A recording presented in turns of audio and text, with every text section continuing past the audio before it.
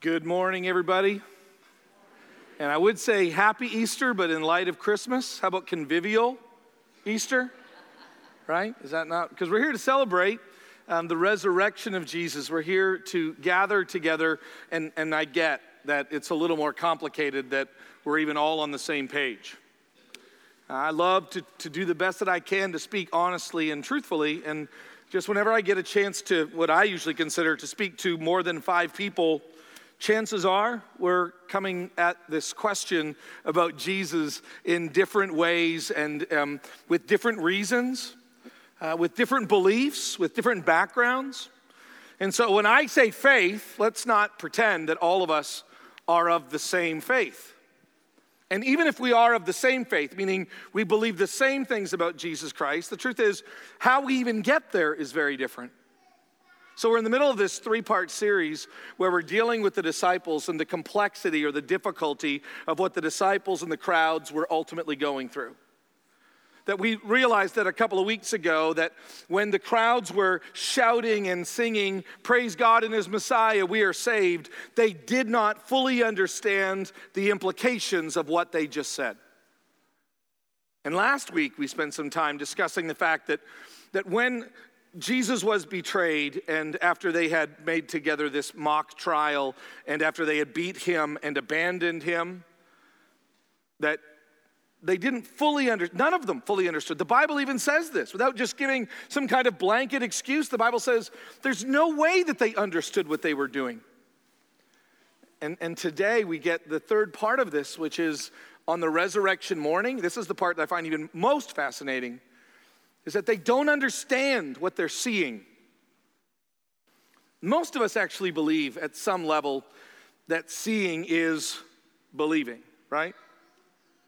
I think all of us wrestle with this question. All of us go around this particular issue over and over and over again. We actually believe, no matter where you are on the spectrum of faith, from this great doubter or skeptic or to this man or woman of deep and profound faith in God, I think all of us share this common belief that if we just experienced these miraculous events firsthand, that our faith would be stronger. Contrary to the evidence, contrary to the fact that when we go back and look at the biblical accounts, it wasn't the fact that Abraham didn't hear the voice of God. The truth is that years later, he began to wonder and had to try to figure out what that voice meant. "I will bless all the world through you." It wasn't that Pharaoh never saw the mighty hand of God, but truly, maybe there's another way to explain why these bad things are happening to me. And you know what? I'm not going to let God's people go.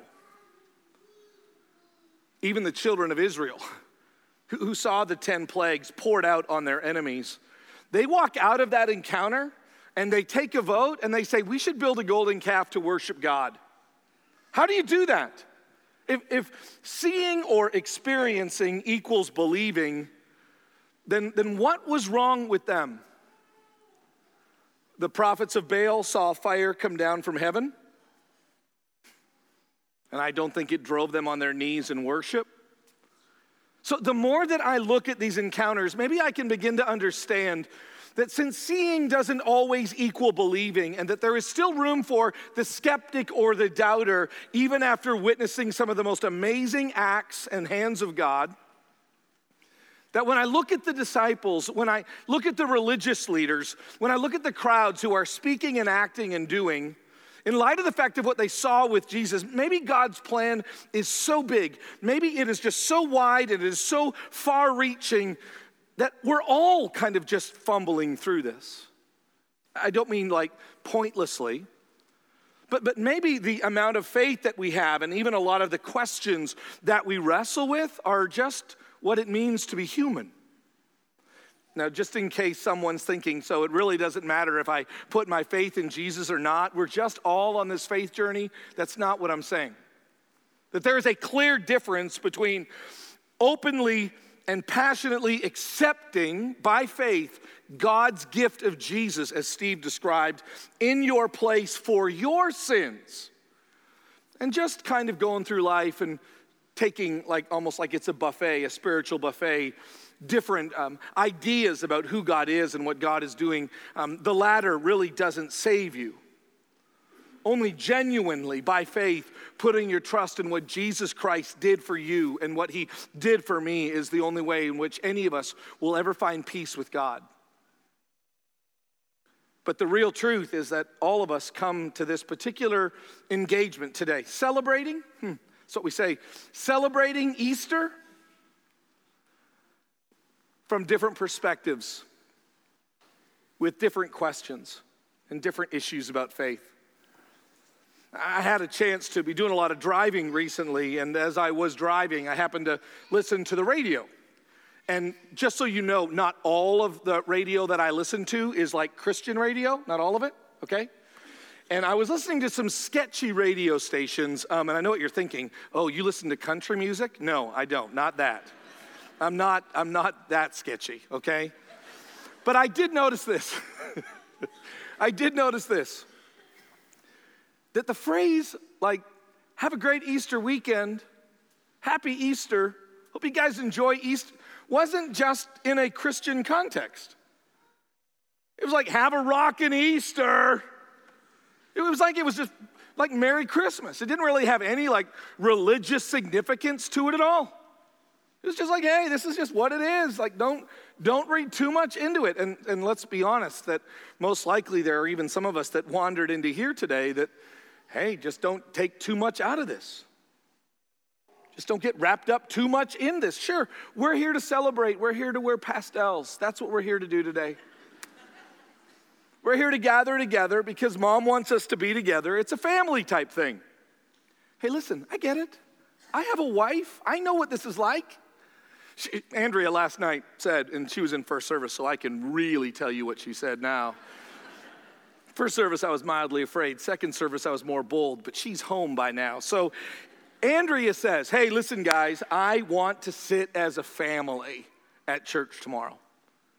So I want to make sure that we're all sitting together. Listen, I think that's great, because even though she said, I want to sit as a family, and it's amazing how difficult that in and of itself is. We're not just here to dress a certain way or to have a certain family cultural experience. What you and I are going to do over the next few moments is, as we look at the text, try to understand what it means by this simple statement: Jesus Christ was God. Jesus Christ died on the cross. And God raised Jesus from the dead. And the implications of that are profound. I don't know if you noticed on the slides, a few years ago we decided to be a little more clear, like explaining what we're doing. Communion. Celebrating, which is an amazing word in and of itself, since we're celebrating the death of our Lord and Savior. Not a lot of people do things like that. Celebrating the implications of the atoning work of Jesus Christ. That's what we're to do. At the Lord's Supper, at the table where we eat and we drink. We're celebrating the implications of this, and that's what Easter really is all about. And what we're going to do this morning is, by looking at the Bible, we're going to see that the disciples really were not prepared for what they were about to see, in spite of the fact that the Bible teaches that they should have been. At some level, they should have been more aware of what was going on. The Bible wants you to know this: that Jesus Christ is not at the mercy of anyone.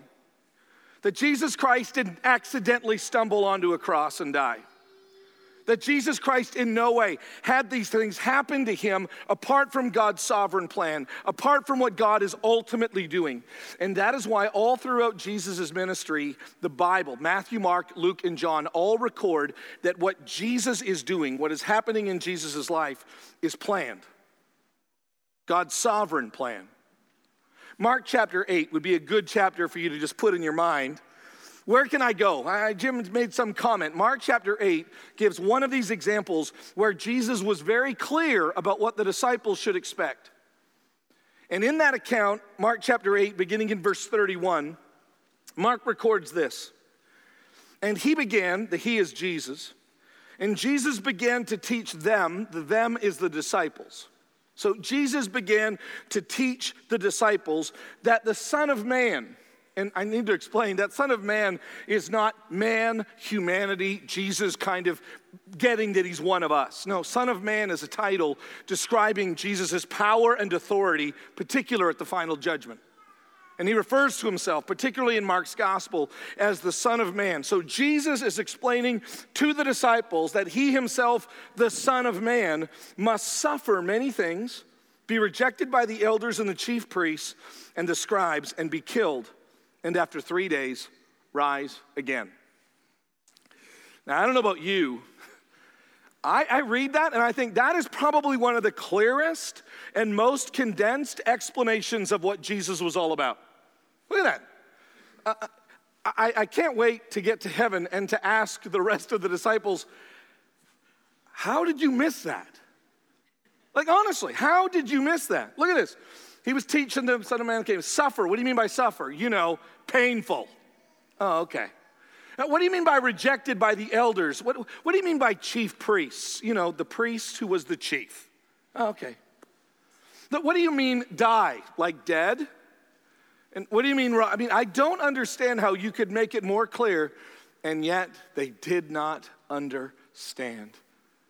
And the Bible wants you to be clear that this is ultimately God's design and God's plan. That's why Easter is not just a celebration about a bad thing that happened to Jesus. I've heard preachers talk like this. I've probably talked like this. That God at Easter reminds us that he can take bad things and turn them into good things. Listen, that's true. But that's not what Easter is about.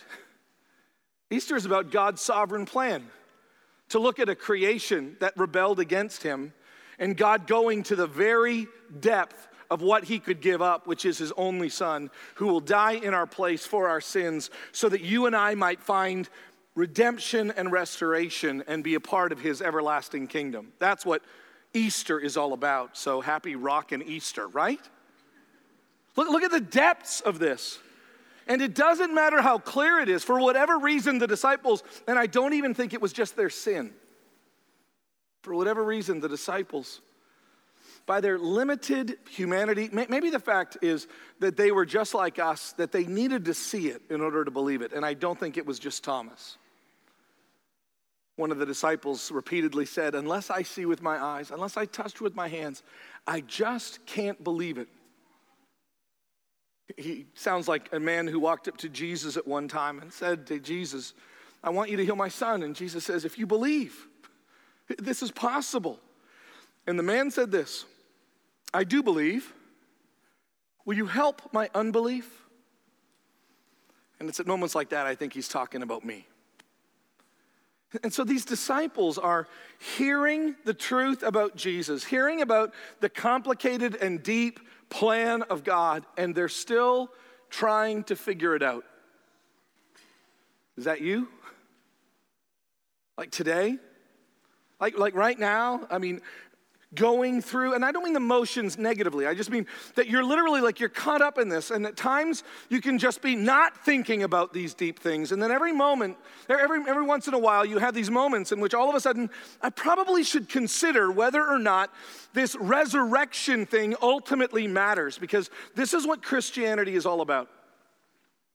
As probably most of you know, I have a young man that lives with us who is a Muslim, and he happened to ask me yesterday, so when do we do the egg thing?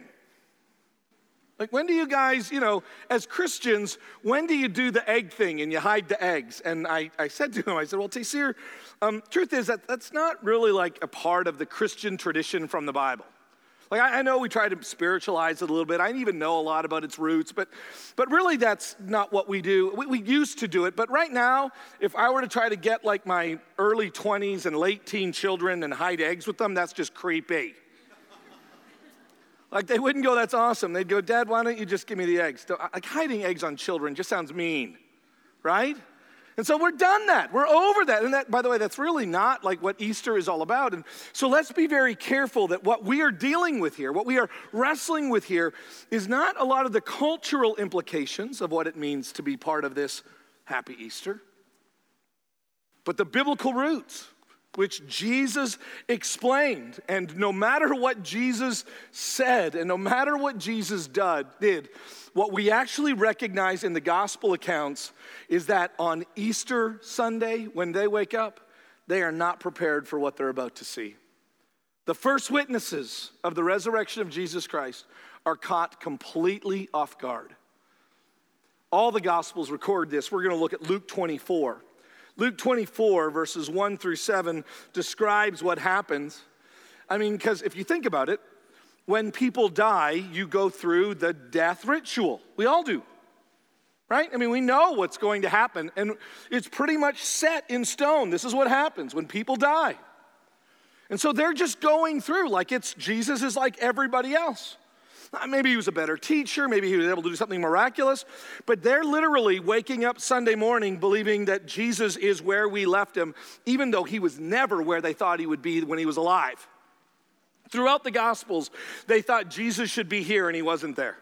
And then they thought that he should go here, and he said, no, we're going to go somewhere else. So Jesus was constantly surprising them by helping them understand that who he is and what he is about was deeper and wider than anything they could ever imagine. And the same problem occurred on Easter Sunday, the first Easter Sunday.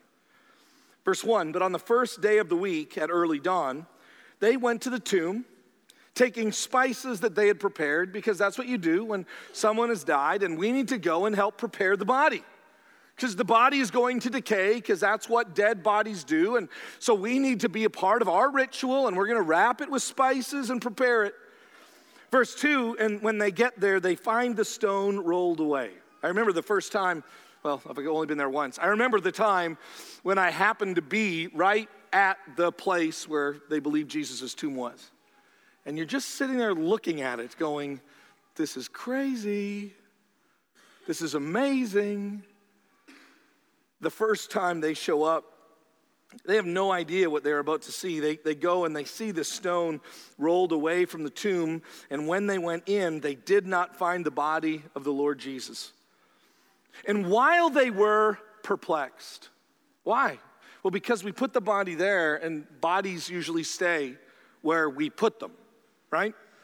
I've done a lot of funerals, and never at any time while I'm doing a funeral and I'm standing here does anything really happen down here. Right? And if it did, I would no longer probably be standing here. Think about it. Right? I mean, of all the things that I think might happen in the middle of a funeral, something happening down here is the last thing that I think would ever happen. Just like the disciples. They show up, and he is not there, and the only response, it's normal, it's human. I don't think it's sinful. They're just perplexed about this. And behold, two men, which are really angels, two men stood by them in dazzling apparel. And as they were frightened, which makes total sense, and they bowed their faces to the ground, the men, the angels, said to them, and this is a great question, why do you seek the living among the dead? It's almost like the angels are saying, and I would say to the angels, hey, listen, you just get a different perspective than I get, so relax, right? But the angels are confused by this, and the angels ask them, why do you seek the living among the dead? It's almost like you should know to look for Jesus, who, by the way, said in John 11, I am the resurrection and the life. Jesus describes himself in some rather grandiose and powerful terms, and so these angels are looking at these perplexed and frightened, confused disciples and saying, you didn't get this? Which they didn't. Why are you looking for the living among the dead? He is not here. He is risen. And then they say something that is more important than seeing and more important than experiencing. For as much as you and I believe that somehow our faith would be strengthened if we could just see, if we could just experience, if we could just, know because we were there, there is something greater. God's gift to us as remembrance or memory. And it's interesting that what they seem to be looking at here is not that Jesus was just some powerful person, but that Jesus was here for a reason and a purpose. That Jesus wasn't here to demonstrate what he could do. He wasn't a magician who was interested in demonstrating, hey, watch this and try to figure out how I do this. Feeds 5,000 people. Figure that one out. Like, Jesus is not some spiritual David Copperfield or Chris Angel or whoever you want to follow. That's not what he's doing. He's not here to just demonstrate his power. He's here to demonstrate his purpose. His power demonstrates his identity and his purpose. And so this isn't a freak show. This isn't some kind of miracle show that Jesus is doing. It all comes back to why I'm here and what I am all about. And by the way, if you don't get that, then the miracles don't matter. If you don't understand the reason why, the fact that Jesus did is not your biggest issue. Why did God raise Jesus from the dead? And so the angel, instead of showing a miracle, instead of going, well, watch this, through the power of a vision, I'm going to show you what happened. No. He says to the disciples, this angel, remember how he told you while he was still in Galilee that the Son of Man must be delivered into the hands of sinful men and be crucified on the third day, rise again. And the disciples, oh, okay. Now, by the way, Peter and John are still trying to figure out what's going on. Thomas is still making very bold statements about when he will ultimately and finally believe. But what the angels give is not just generic proof, but is this powerful biblical idea of remember. Because that's what matters most. That is what faith is tied to. Faith is you and I remembering like other people of faith have remembered the things of God. The children of Israel, recently when the Passover is celebrated, one of the famous statements that is said by children during this Passover celebration is the children ask the Dad, why is tonight different than other nights? As they're kind of reenacting, as they're remembering the great Passover, why is tonight different than any other night? And then the dad begins to explain to the children the reason why it is different is because we are remembering what God did in Egypt. We are remembering that God provided a lamb to sacrifice so that he might pass over, that God liberated, that God, and let us remember what God has ultimately done for us. And this is the picture, this is the means by which Jesus Christ is given, not just to us thousands of years later, but first of all to the disciples. It's not, well, listen, you're not going to believe anything I say, and so why don't you? No. It's, don't you remember? This is what he said. This is exactly what he said. And whether you get it or not, whether you believe it or not, whether you have faith or not, whether you're a skeptic or not, God is true to his word.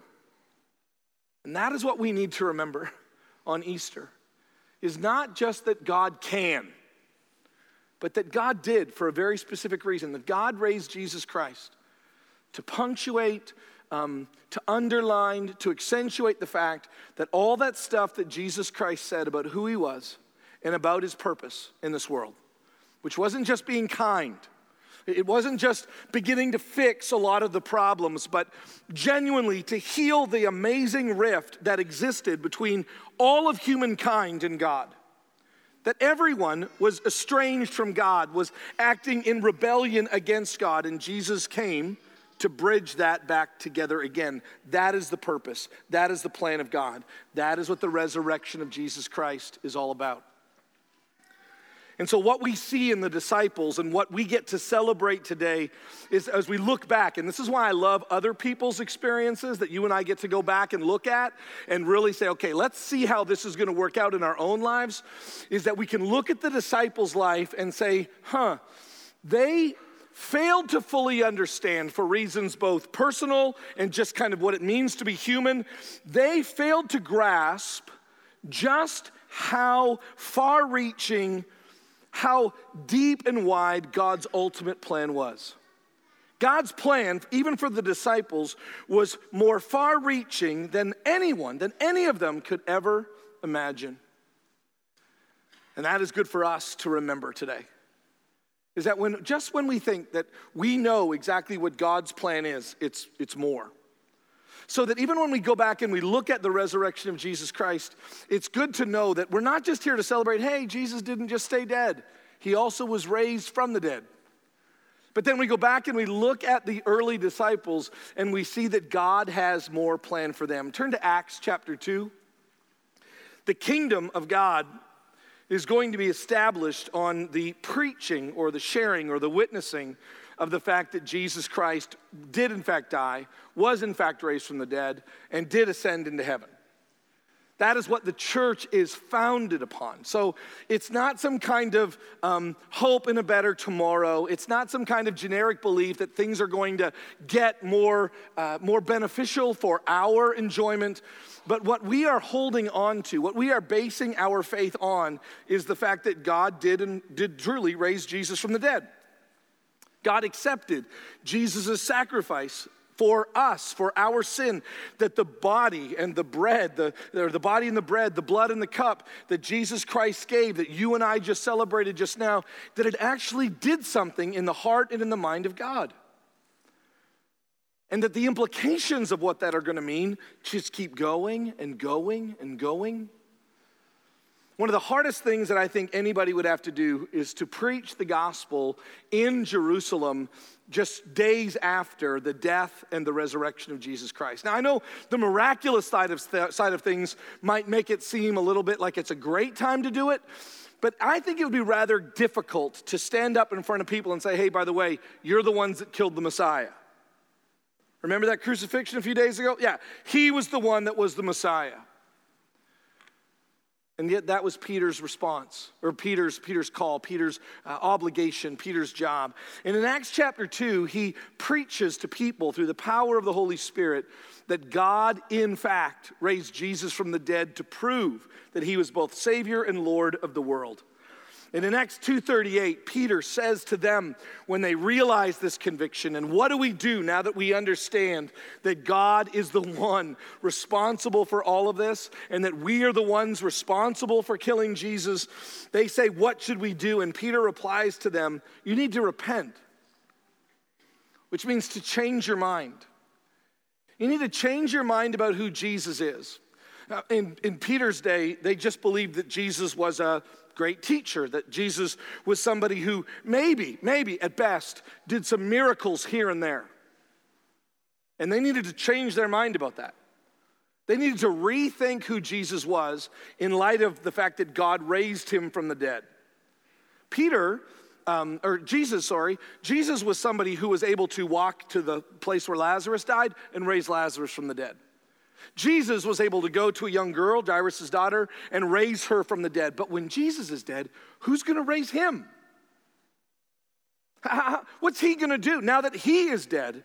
And this is where the Bible doesn't teach that Jesus raised himself. The Bible, Acts 2, teaches that Jesus was raised from the dead by his Father, who stepped in and actually, through the resurrection of Jesus Christ, verifies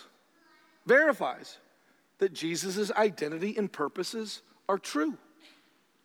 And Peter says, you need to change your mind. You need to repent about who he is. You need to be baptized. You need to be initiated. You need to join in to God's great plan of redemption and restoration. You need to have your sins washed away. Repent and be baptized, every one of you, in the name of Jesus Christ, for the forgiveness of your sins. And then he says something pretty profound, and you will receive the gift. See, what happens is when we only think about the resurrection as, wow, I don't have to feel sad for Jesus anymore because he came back to life. He came back to life because God was going to verify who he was. And Jesus Christ ascends into heaven, and it's still not done. The same struggle that the disciples had originally, it just kept on going. I think if the disciples ever learned anything, it was when they realized we've got to stop believing that God's plan ends here. One of the greatest tragedies that has happened in the church is the fact that many of us come to learn facts about God. That church is a place where we learn like spiritual equations. X plus Y squared minus 2C equals. And then you kind of find the different pieces and you fit them in. And that's what church is like. Church is like a spiritual equation to be solved. Listen, if there's one thing the Bible is very, very clear, is you and I can't solve anything. Like we need a solution to our problems that only God can provide. And Jesus is telling these people, listen, this is about something that is bigger than we understand. And not only can you find forgiveness and peace through repentance, but more than that, you will receive the gift of the Holy Spirit. That you'll receive, and Paul talks about the Holy Spirit as that power which raised Jesus Christ from the dead, now living in you. And so the disciples now are experiencing and telling others, like, this is what it means to be a follower of Jesus Christ. The same power that raised him from the dead is the power that you and I now have living in us. And to show you how far-reaching this is, many people I know can kind of quote Acts 2:38, and then they miss 2:39. Look at how far-reaching this implication is. For the promise of Jesus and who he is and everything that he planned, this promise is for you, and it's for your children, and it's for all who are far off, everyone whom the Lord our God calls to himself. Like the resurrection isn't just something that you and I celebrate with a meal. That you and I celebrate as a family or even as a bigger family. It's not just a song that we sing or even a really profound spoken word that Drew Moss can present. It's not just the reading of a text. It's not just being kind and gracious. It is the power of the Holy Spirit coming into us and then us sharing the good news of what that means for the rest of our lives. When we understand that the crucifixion and the resurrection and the ascension of Jesus Christ is all part of God's plan, and it is designed to be as far-reaching as when he comes back again. That this is what it actually means to be Christian, and sadly enough, many of us have traded in this amazing, far-reaching, life-transforming, this constant growing and expanding understanding of what God desires for going to church, trying to be a nice person. Sadly enough, even a lot of preachers will describe, or sociologists will describe, that one of the reasons why the church grew in the earliest years was just how kind and generous they were. And that the church practiced these certain communal practices, and others began to, like somehow you can explain why after Peter has done this sermon that 3,000 people are baptized and added to the number of the church in Jerusalem. Listen, just at the end of this sermon, they didn't go, wow, that preacher's really, really nice. I want to be a part of this. No. The compassion and the community that the church described did not find its power in human origins. It's found all of its power in the Holy Spirit that was given to them because Jesus Christ was in fact raised from the dead. Do not take the book of Acts and try to understand, do not take the Bible and try to understand the power of God in psychological and sociological terms. That's never what it is intended to be or to do. And the far-reaching implications of the gospel, that's what drives us to go and then to keep on going so that we might share the good news about the resurrection wherever we go. Because it is for us, it is for our children, and it is for those who are far off. For as all that God should call. And therefore you and I stand as witnesses. And it's not just the disciples that are amazed and overwhelmed. It is not just the disciples that struggle with the far-reaching implications. It's not just a was. It still exists for us today. The truth that you and I have to wrestle with this morning, wherever we are on that spectrum of faith in God through Jesus Christ, is that God's plan is still more extensive and redemptive than you and I realize. That when you think you understand, that when you think you know the boundary of what God wants to do in you and through you, you do not understand. If you think this is what it means, if this is what my life is going to look like, or this is what my family is going to look like, you do not understand the far-reaching implications of the resurrection, the ascension, the giving of the Holy Spirit, and the promises of God coming back and God using us until that day to demonstrate his power in a lost and dying world that so desperately needs not a great story, not human compassion. What they need is resurrection power through the Holy Spirit. So I want to close with this text.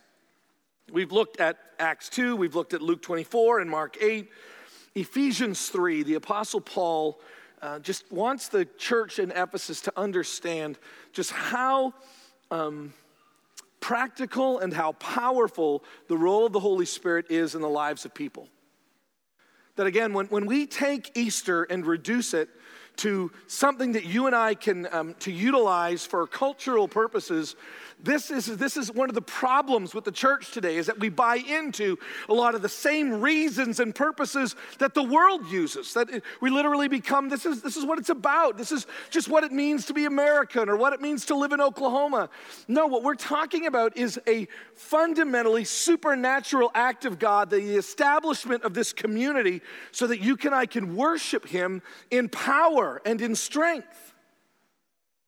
That Jesus Christ did not come and die and was raised again so that you and I could learn to be nicer, but that you and I can move from death to life, just like he did. Paul says this in Ephesians 3, verse 14.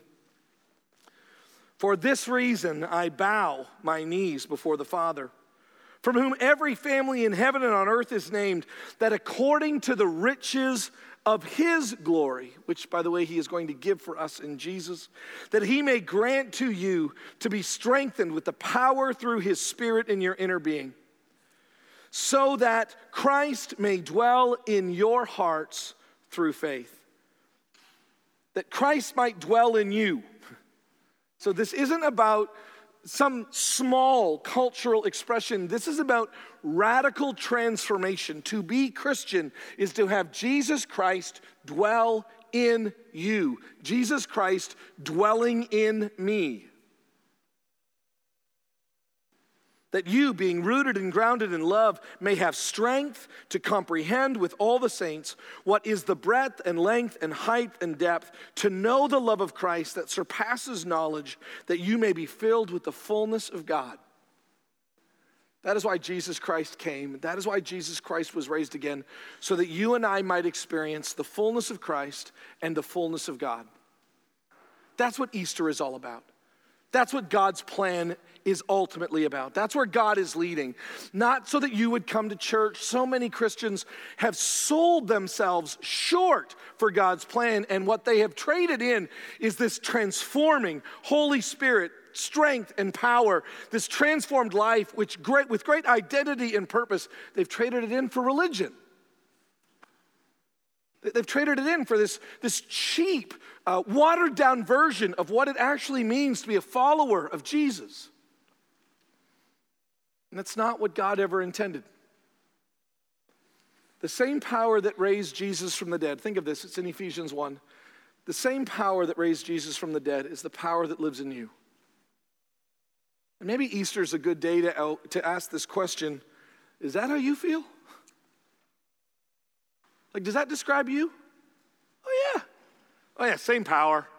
Woke up this morning, it was like I was resurrected from the dead. No, most Christian people, I couldn't help myself. Well, I'm just kind of struggling through. And listen, I'm not saying that there's zero struggle, but in that struggle, do you feel the power of the Spirit? Or do you experience nothing more than just giving in and giving up? That's not what God intended for any of his followers. And Easter is that time when we can celebrate, when we can reflect on, when we can remember that there is more to what God has planned for our lives than what we can see and what we've experienced. That's why Paul ends, I love these verses 20 and 21 of Ephesians 3. And now to him who is able to do more far more abundantly than all we could ever ask or think, according to the power at work within us. This isn't just God doing generic things. It's according to the power that is at work within us. To him be glory in the church and in Christ Jesus throughout all generations, forever and ever. Amen. The power of the resurrection is more than you and I will ever know. That's why it's not just to be explained or understood. It's to be experienced. That we're here not just to look back and to reflect on past events, but how those past events shape exactly what we're going to do today and where we're headed for tomorrow. Yesterday, maybe by the sovereign hand of God, I was blessed to be a part of a memorial service. There was a young lady who was part of our congregation who joined the church just a few years ago. She was 85 years old when she passed away, just a couple of Wednesdays ago. And I remember her very well because on Wednesdays, I teach this group of people every other week we spend some time studying the Bible for about an hour.